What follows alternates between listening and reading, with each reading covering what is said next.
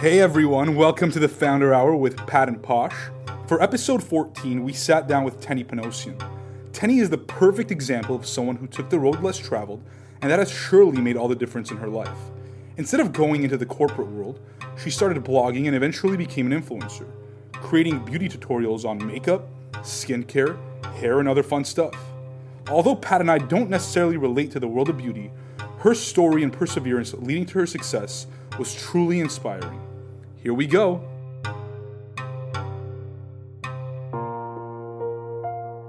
You know, there was so much error along the way, but if I hadn't failed all those times, I wouldn't have, eventually found my way. No path is going to be, okay, we were planning this and everything's going to go according to plan. It just does not happen that way.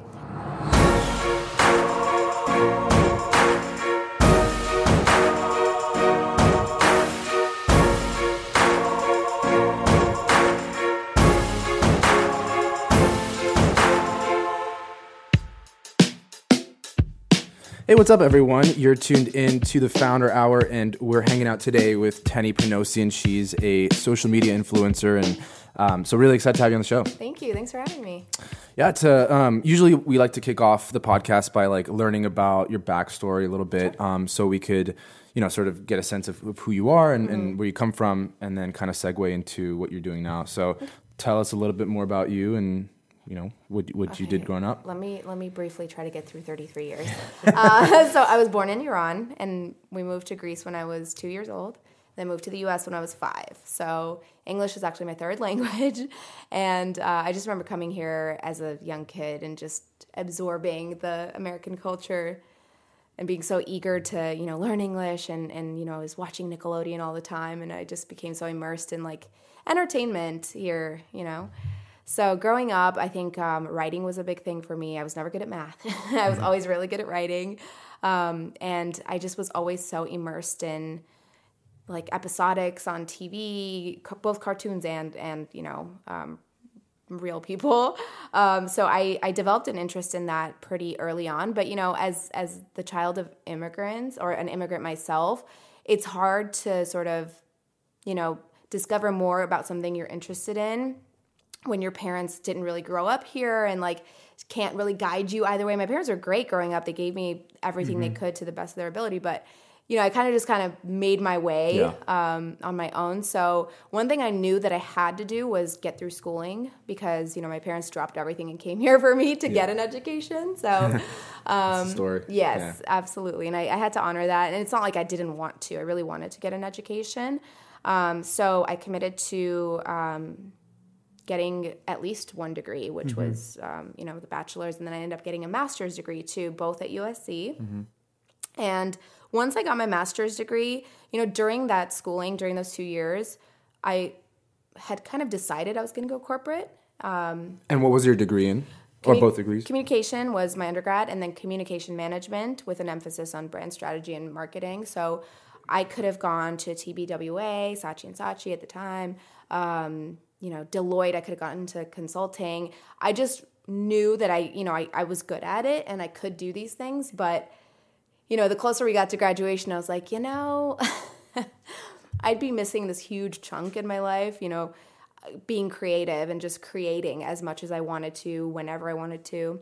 So I kind of just said, I have these degrees. I've got everything to fall back on. Yeah. So that's when I sort of took a year to sort of do some soul searching. And then at the same time that I started acting, which I had wanted to do since I was super young, finally developed the courage to do it, I also started a blog. I started the blog because, I'd always written, and it was a big strength of mine. And this is Miss Maven? That was Miss Maven at the time, yeah. And because I'd get so many questions from people about beauty products and how to do things and tips and tricks. So I said, instead of trying to go to New York and work for a magazine and try to, and in hindsight now I'm trying to think, if I'd actually done that, now the editorial business is completely dying. It would have been so bad. So I said, jobs are terrible now. I'm just going to take the risk and start a blog. Nobody back then knew what a blog was. Nobody cared. They're like, you do what? What do you do? Obviously, I wasn't making a living right off the bat. I was broke for a good chunk, good few years. So, Teni, you touched upon something that, it might, I don't want it to be uncomfortable to talk about, and I don't think it will be, but I know a lot of people that are, let's call them millennials. I don't like the word, but that's what they are. In their 20s, early 30s, like, they're still trying to figure out what to do. I have friends that went to college with me or other colleges, and they come out of there with a bachelor's, master's, professional degree, and they're still kind of confused about what they want to do. And you mentioned that you took time off to go soul searching. Yeah. What was that time like? What was Teni thinking, and what did that result in? See, that was a unique time to be doing that because I was at the tail end of the strictly professional Generation X, I guess, and the beginning phase of Gen Y or millennials. So to take that time off was like, what are you doing? You just got a master's degree. Right. Get your ass up and get a job. And you just spent all this money to go to school. It's like, what am I going to do to get it back? Exactly. So it was a little bit, like I said, now it's so much more acceptable to do that. But at the time, it just was unheard of. So it was uncomfortable, but I had a vision, and it was at the time I didn't know how I was going to get there, but it was like this almost, if I closed my eyes, it was almost tangible, like what I wanted the rest of my life to be. And what was that vision? I wanted just to be able to create and to work on my own terms. I tried, you guys, I tried it. I tried working alongside a really successful commercial real estate agent. He was like, I'll show you the ropes, we'll do this, and I tried it, and I was like, I cannot do this. I can't work on someone else's terms. It just, not that I'm too good for it or anything like that. It has everything to do with just having so much more in mind, so much more that I can, I don't go to work at 9 o'clock and come home at 6 o'clock and leave everything at the office. I'm working 7 days a week, and it's always on my mind. But it's on your own terms. I think that's like the key phrase. Absolutely. So a lot of people that Pat and I talk to, they say that we have all these ideas and we want to go out and do it, but we're afraid to jump in because, we're afraid of the failure, obviously. And, if we fail, it's not that we're failing that's the big deal. It's that if we fail, we don't really have money to survive. Or they don't have that financial security. Yeah. How did you take that leap of faith and say, I know I want to work for myself. I want to do what I want to do. And I know that there's a risk that comes with it, but I'm just going to do it anyways. I don't come from money. I come from a working class family, and they did whatever they could to support me, which wasn't much, So there were days when I had like $17 in my bank account. I was like, I don't know what the hell I'm going to do for the next 14 days before I, get another check. Because when I was doing commercials, it was great because that would sustain me for a good long time. But if I wasn't booking another one, it was like, oh my gosh. It's one of those things where it's like, it could be few and far between, and you just you don't know because you have to keep your whole schedule open. And then when they book you, they book you. And if you say no, then that's it for a while. So. But if you're going to make that decision to sort of be very risky and do that and not have a lot of money to fall back on. I met up with a student right now at USC who asked me to have lunch. I'd spoken to her master's class, and she stopped me and said, hey, could we have lunch? I'd love to pick your brain. So I went back to campus, we had lunch, and I was so impressed with how hard she just hustles. She's doing things that, other people might just idly sit by and wait for something to happen. She's getting out there sending emails, getting in touch with people, and she's getting opportunities, what I mean, while she's in school.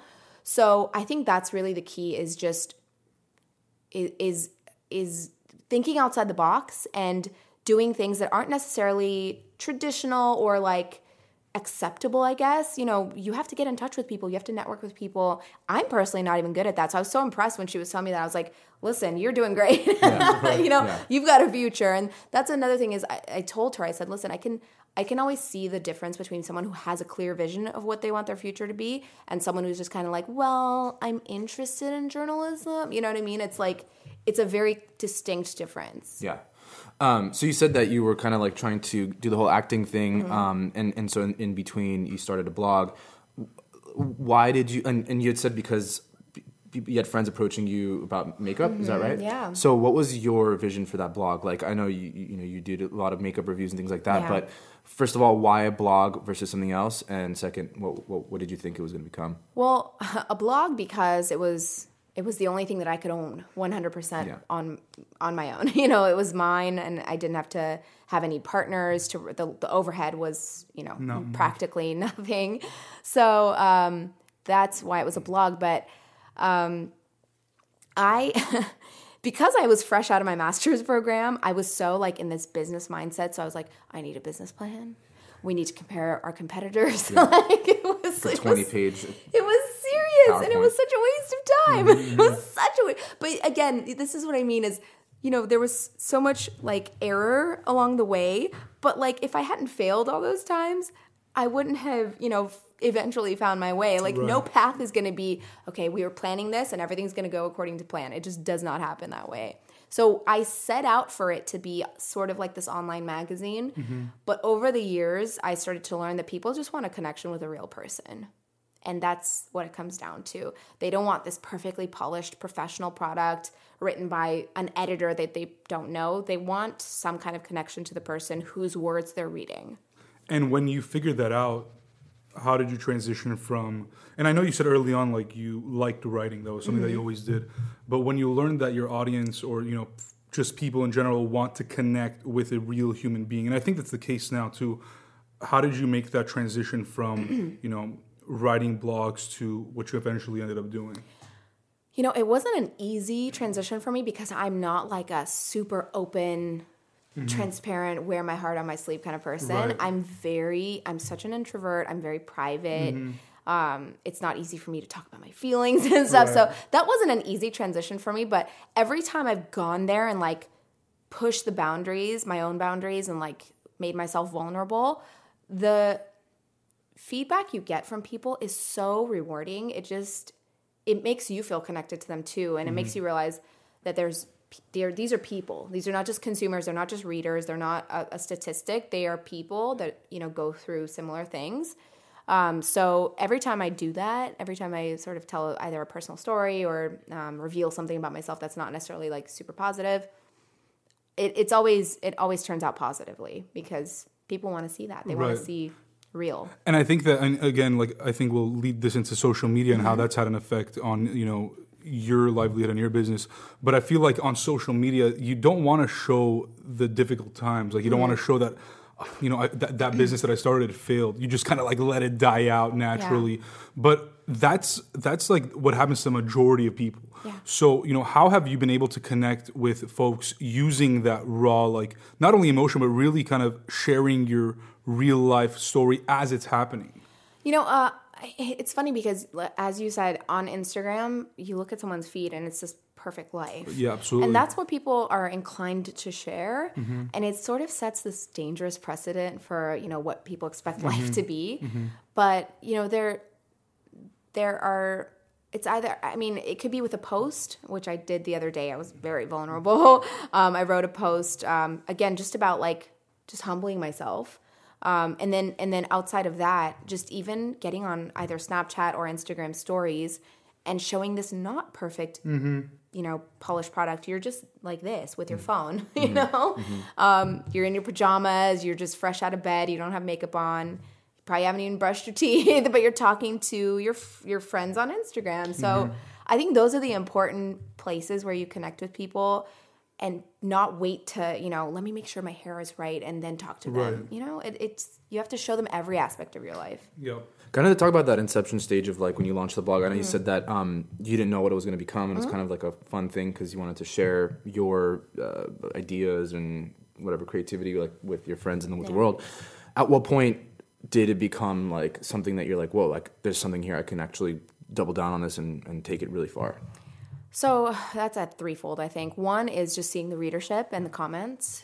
Two is the PR companies and the brands coming to me saying, hey, we'd love to send you our products to review. And I was like, oh my God, really?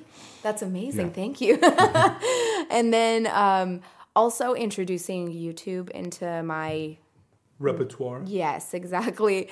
That medium changed everything. I mean, YouTube, again, because people don't want to... Obviously, there is an audience that wants to read, but a lot of people want to visually watch. see. They just especially if wanna it's watch. makeup. It's like Yes, something you exactly. wanna see. Especially like this generation of people. 100%. We want that instant gratification. I want it now, and I want it here, and I don't want to read and read and read. Like, just give it to me right now. Yeah. That's it. Exactly. Yeah. So I think that's what, once the YouTube got rolling, it was like, that's really what made all the difference. Right. So like initially, how did people find out about you? Like, what were you doing?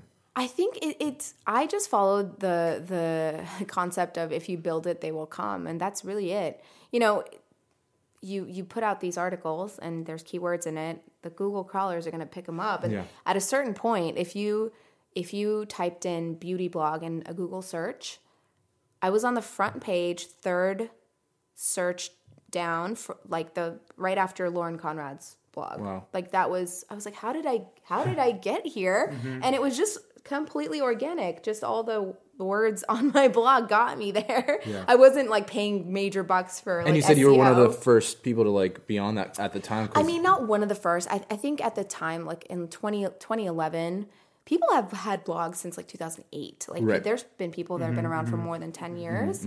But I think that, that again, that has changed so much. Yeah. I mean, like I remember back then, like people didn't really talk too much about watching like tutorials and things like that on YouTube. It was like just kind of getting big, and now obviously it's a huge industry. Yeah. But yeah, that's interesting. Yeah.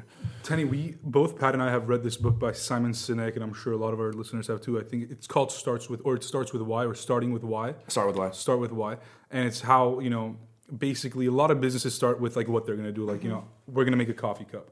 But he talks about, and again, I'm highly summarizing the book, about like why. Like, I'm making this coffee cup because, and starting off with the why. Like, why am I doing this?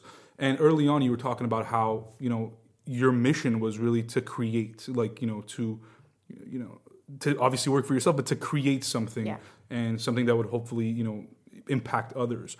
How did this vlog and how did the blog and the vlog and everything else that you've done, how does that tie back into your original mission of creating? Well, I mean, look, I have the opportunity every single day to wake up and have an idea and bring it to life. Whether that's in words, in photos, or in moving picture. That is a freedom that I have every single day, and that's exactly what I set out to do from the very start. And the thing is, too, at the time, you're thinking, I just want to create. That turns into so many different things. At this point, I want to go behind the camera, too, and just produce my own stuff, not necessarily with me in it. I don't know what that looks like in an influencer world, but I think one step would be to start my own production company, because that would satisfy, my own videos.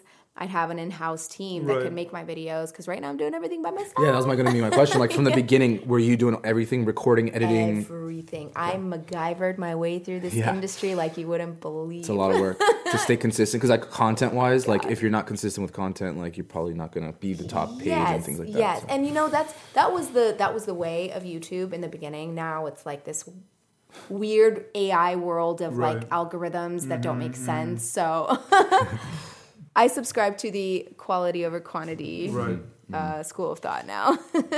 I'm just thinking here, and what you did is obviously, incredible, and you don't hear these stories very often. Was there a time that, in this journey, that you ever doubted, not yourself per se, but the path you were on? No, not once.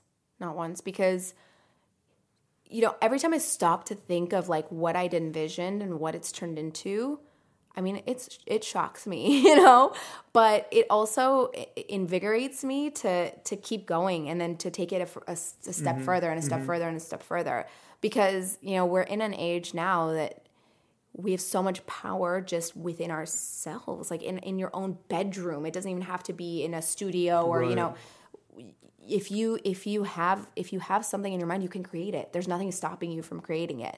Whereas before, now everything is so smart. All the cameras are smart. It's so easy to edit a video. There's nothing stopping us from creating. So I just think that there was never a reason to doubt it. There's nothing that ever stood in my way and said, oh, maybe you should, shift your path. It just never happened. How does it feel like to work for yourself, but also kind of keep yourself motivated? When you work with a team where there's other people around you, it's like, oh, Pat, go hard, let's do this. Yes. Like, we're almost there. These are our goals. Let's get them done. Mm-hmm. How do you keep yourself motivated all the time, day after day, all these years, and continue kind of reaching new heights? Well, you don't. That's the short answer. Right.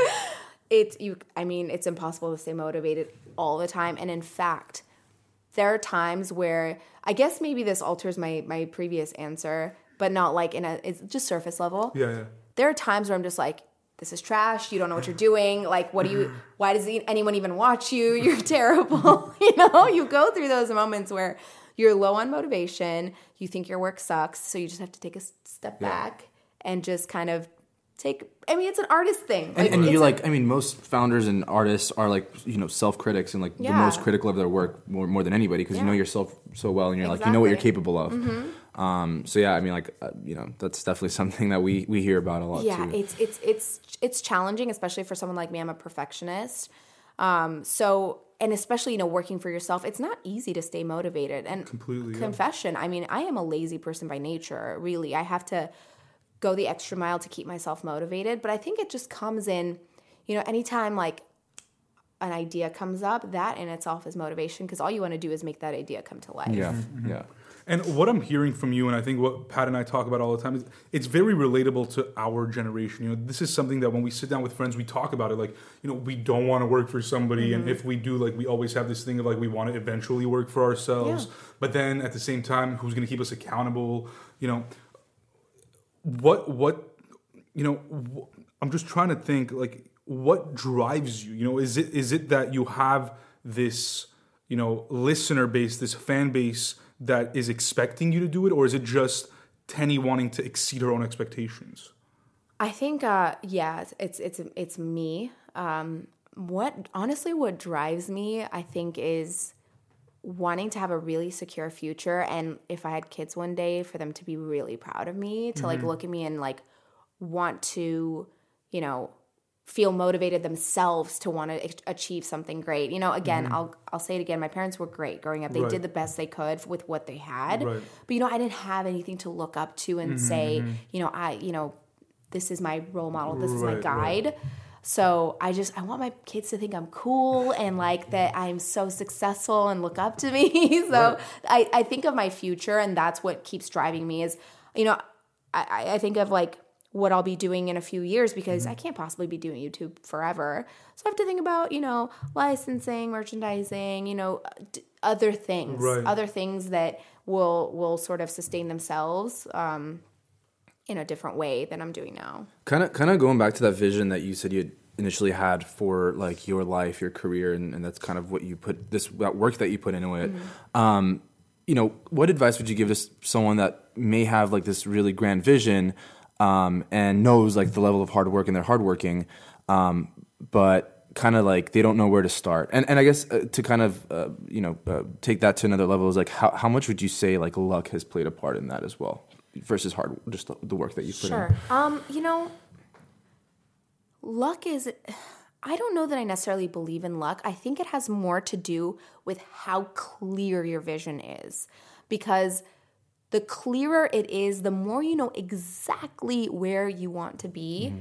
the more your feet are actually just going to, go into those prints and follow that path. It's inevitable that, if you're envisioning yourself exactly somewhere that you want to be, you will reach it. You might have detours here and there that lead you down a wrong path. You're just going to have to back up and get right back on the path.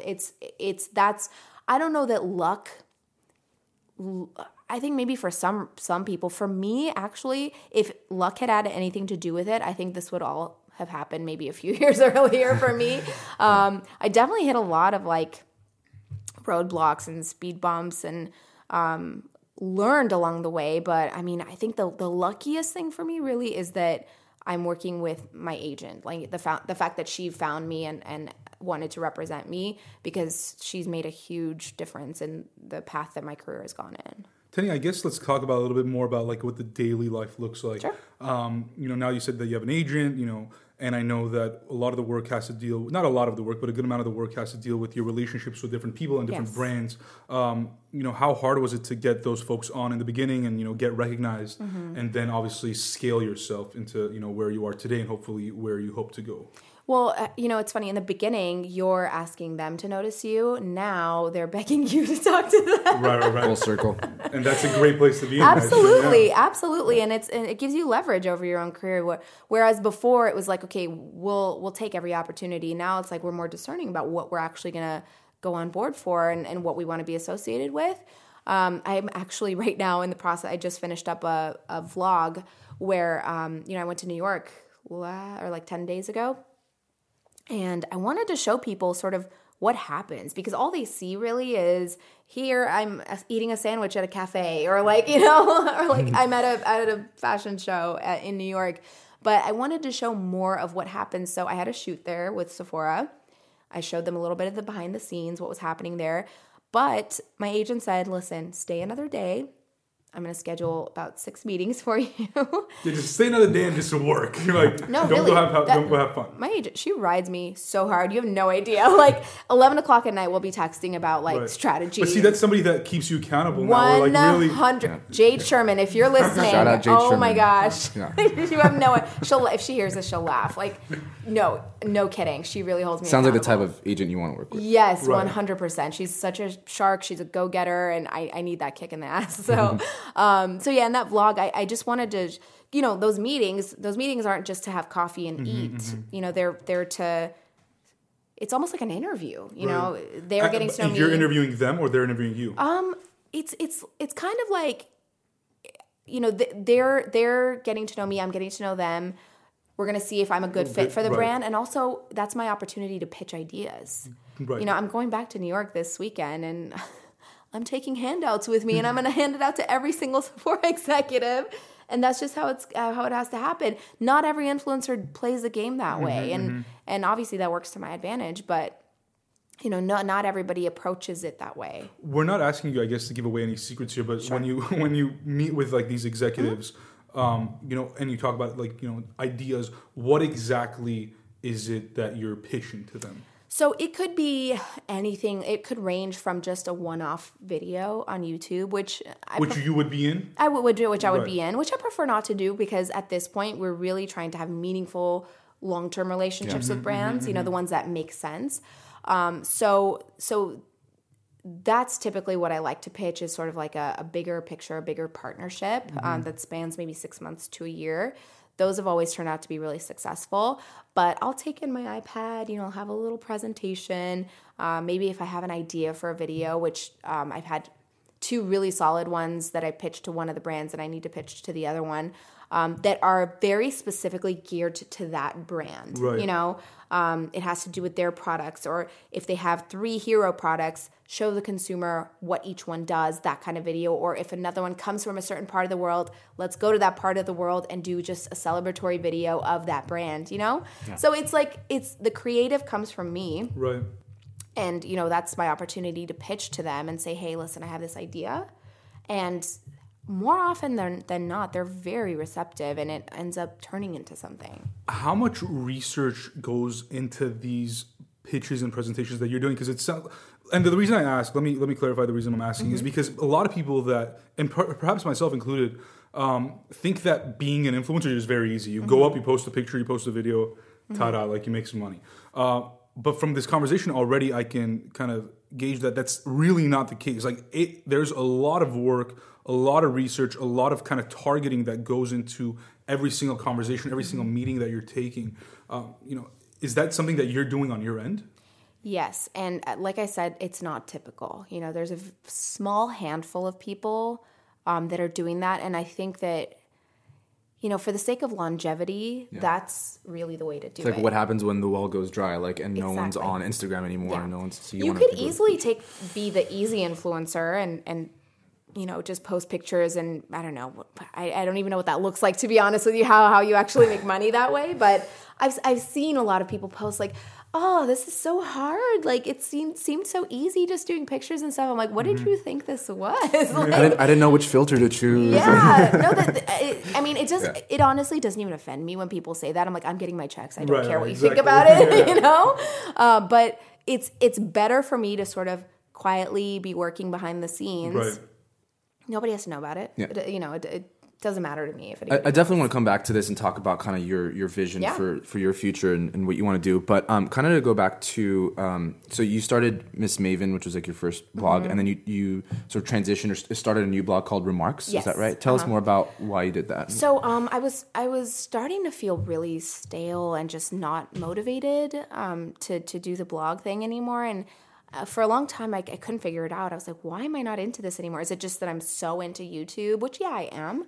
But, the blog is the one thing that I will always own 100%. You know, Instagram could die tomorrow. YouTube can just go off the map tomorrow. But I thought about it and I was like, I've outgrown it. You know, Miss Maven just sounded kind of juvenile. And I'd outgrown it. As much as I love it and that's where I got my start, I just was like, I need something a little more elevated, something a little more mature. So that's where it came from. I wanted it to look like, you know, when you visit the site, like a really high-end department store kind of thing. It does. You know? Yeah, it's a great website. And there's a little ode to Miss Maven with the M. You know, the M is a different color. So I really needed to shake things up. It just wasn't inspiring me anymore to write on that blog. So this is just a little more grown up, a little more, and this one is more, we're not just writing about beauty. It's personal stories, home, you know, home is a big thing that I've been focusing on lately. So it's like an all-encompassing, I like to call it a digital diary. Why did you decide to kind of have an all-encompassing blog versus just beauty? Because that was kind of what grew your career, but now you have a huge following and everyone's kind of looking to you, you know, for inspiration on anything. So was that the reason? Yeah, it's just the demand from people. You know, you see them like yearning for like certain like things and. Home is like a big one. They keep asking for more home videos. Like, what more can I possibly show you? You know, other people's homes. Or more homes. Buy more homes. Exactly. That's where the real estate background comes in. Yeah, exactly. But yeah, they're just that goes right back to them wanting a personal connection with you. You know, seeing into your home is another way to sort of connect with you a little bit because it's your abode. This is where you are yourself. Right. Pat and I always talk about this phrase that we've heard, you know, used several times about do things that don't scale. You know, like just do the best that you could do, but don't necessarily be concerned about how you're going to grow it. Like just do it, be the best at it, and then we'll figure it out. Kind of thing. Where do you go from here in terms of growing and scaling your personal efforts into perhaps something bigger, where you have a team of people doing what you're doing, or you have, like you said earlier, a production team? Yeah. I mean, how do you go from where you are now to, you know, even higher heights? First, I'd have to change my personality because I'm so bad about like relinquishing duties to other people. Well, I mean, as anybody. Really bad. Yeah. I mean, I don't even have an assistant. I've needed an assistant for about 2 years, and I don't have one. And I'm going out of my mind. Some days I just want to hurl myself into traffic. Like, it gets really stressful. I'm sure we're gonna have a lot of listeners that are gonna hit us up and be like, "Can we connect you to Kenny? Kenny, we want to be your assistant." I'm sure it's gonna happen. I am a tyrant, just so you know. But that's good training. It's hard. It's hard because you know you want something done, but you want it done the way you would do it, and I just have to accept that that's not 100% possible, right. But it's a matter of finding the time to really train someone, and so that's step one for me. But I think that continuing to do what we're doing, Jade and I, just taking the business route is so fruitful because brands appreciate that you're taking an approach or you're speaking a language that they understand, for one. And it puts them at ease that you understand that, you know, there's a reputation to uphold, there's a brand identity to communicate, there's certain things you have to hit. But sometimes influencers just want to post a photo, put the caption in, and call it a day. But I think they just really appreciate seeing that extra work, and I think that's going to sustain us.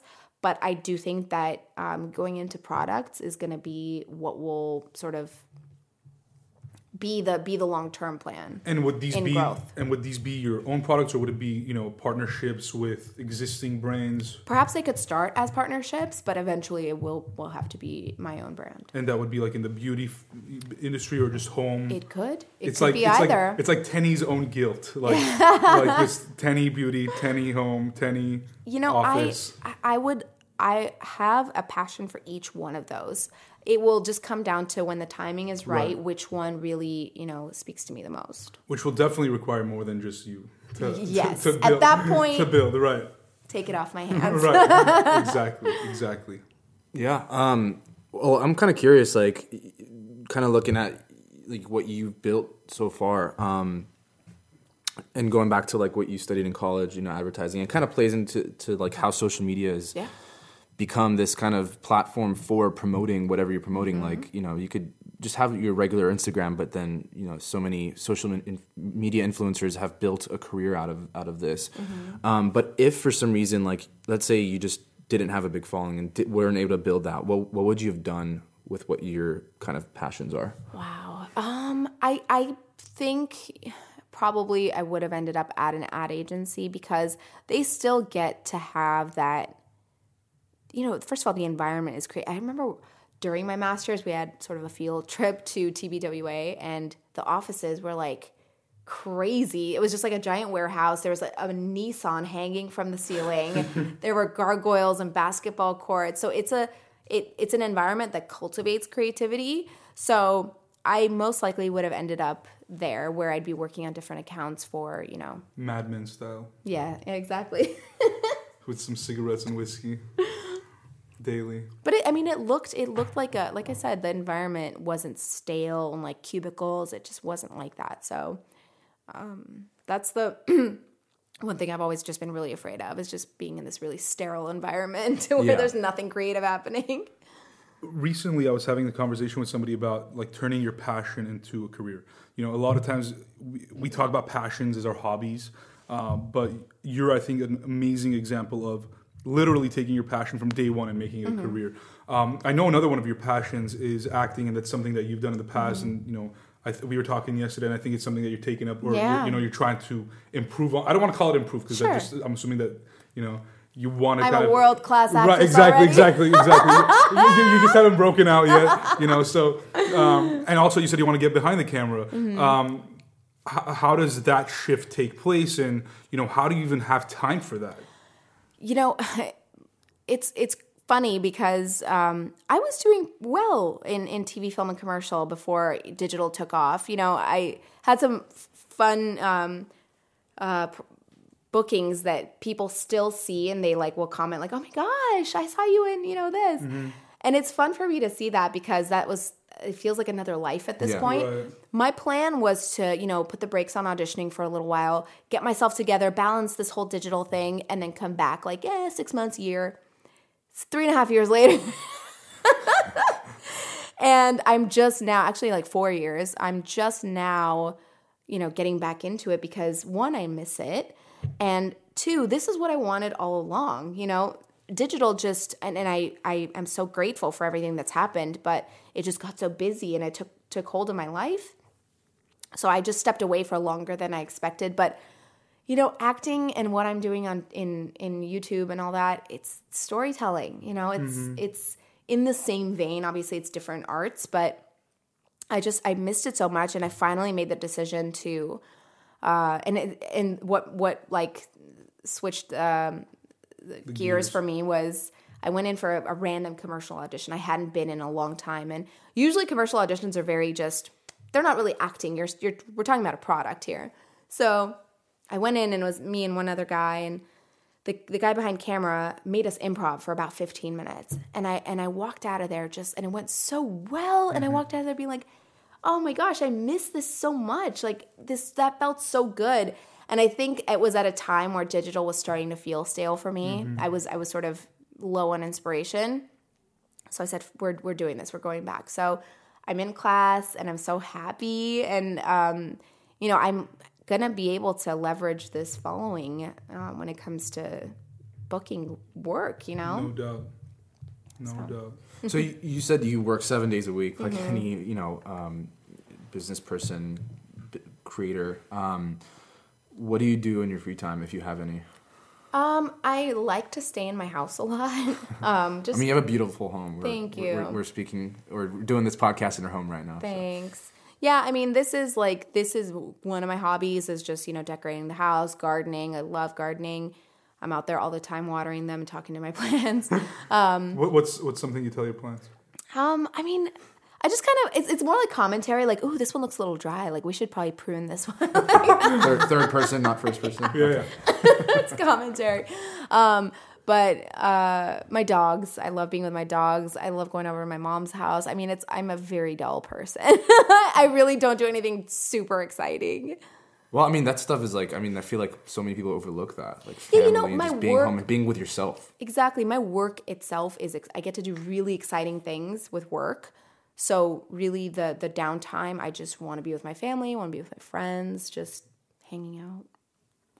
I asked the question in one of our interviews. It must have been a while ago at this point. And I asked it in the beginning, but I like the question, so I'm just going to ask it again. And the question was, if you can create any flavor of frozen yogurt, what would it be? Any flavor of frozen yogurt. Seaweed. Whoa. Was not expecting that. I was not either. That's a good one. That's a very good one. Yeah, why? I love, the seaweed sheets? Yeah, I do. Oh, those are so addicting. They're really good. So you think that would be good in a frozen yogurt form? I'm just not judging you. I'm actually really blown away by that. That sounds like what about a 1942? An amazing business opportunity here. Ooh, see, now we're talking. Okay, yeah. Now we're talking. Right? Or is Don Julio one of your brand sponsors? No. they should be. They should be. Oh, it wasn't a Dos Equis commercial, okay, so a little bit of a conflict there. It's okay. Oh, yeah, so I'm glad you bring that up because I was going to ask you what happens when there is conflict between potential partnerships. This is a very interesting time because I'm union. I'm a SAG member, so they haven't really specified YouTube as one of their platforms, but it's not TV or film, So my agency will handle that when it comes up. They'll know the right thing to do. All by the book. I think they eventually will figure out what needs to be done. Kind of talk about YouTube actually. What are your thoughts on sort of where it's come since when it was kind of just growing and obviously the monetization aspect of it, and people who are doing really well on YouTube were making really great living. Sure. But now it's kind of, from what I've heard, it's kind of not the same anymore. So what are your thoughts on it? I think the biggest mistake was making the algorithm artificial intelligence, or just regulating the content. I think that YouTube doesn't stand by their original motto, which was by creators for creators. It's not for creators anymore. I think it's really just for their bottom line. And now it's owned by Google, so it's really strictly they're trying to just. And make money. That's not new, right? But it's just they've made certain moves that I don't feel bad saying I don't approve of. A lot of creators do not approve of it. So I think we're all sort of. I don't know if we're hungry for a new platform, but I think for me at least, I'm just committed to continuing to make my content. Yeah. But how do you see the paradigm shifting for the next generation, right? That they want to be social media influencers and they want to be this kind of really famous person on social media. It's crazy. They ask kids now in elementary school what they want to be when they grow up, and everyone says, "I want to be a YouTube star." That blows me away. I can't even fathom thinking that as a child. So I don't know. It's weird to me. So I think, it's not going in a good direction, in my opinion. I think the direction it's going in is just really cheap thrills. Everything's very. I feel there's so much content out there where to find the good stuff is tough these days. Yeah, a lot of the clickbait stuff is trending, and it's really and it's changed out there. Journalism as well. It's pretty dead. What's journalism? Right. Now everyone's talking about fake news. What do you mean? Grow up. What are you talking about? So dumb. And even journalism, everything is really sensationalist. And you read a headline and you get all angry, and then you read the article and you're like, that's not what she said. Right. So why did you write that headline? And it's funny you say that, because a part of why Patrick and I are, even doing this podcast was, number one, we just like telling stories. And these are stories that we have, and we've shared with others, and we've heard from others, and we said, let's get behind the mic and share this. And at the same time, I feel like it's a good way for people to really kind of learn, educate themselves, and also kind of be entertained by real news coming from real people's mouths, and so that's why we kind of have done this. But Teni, I want to wrap up with this question. You touched upon it a little bit. If you were to create, or if there was to be another social media platform, what would it look like?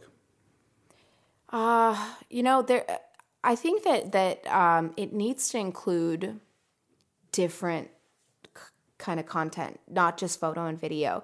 You know how Tumblr, allowed you to put up music, and I just think it needs to be a little richer. If I'm listening to a piece of music that I really like right now, I'd love to be able to post that on my feed, but have it still work with my feed and look good. So I think that if there were to be another platform, for one thing, it should be chronological, period. Yeah. No algorithm. Yeah, no algorithm. Not a fan Facebook, of algorithms. I'm talking about you. Mark specifically. Mark, I'm talking about you. Zuck, I hope you're listening. So, yeah, it just has to go back to why people join social media in the first place. That's really the bottom line is it's been derailed so much from that path that nobody really enjoys it like they used to. Right.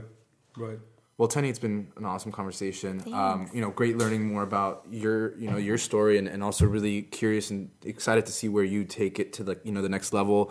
Whether it's creating your own production company, launching your own frozen yogurt, seaweed flavored, winning an Emmy, or I don't know, having a stint in Silicon Valley with your own social media platform. So yeah, thanks for being on the show with us. Thank you, guys.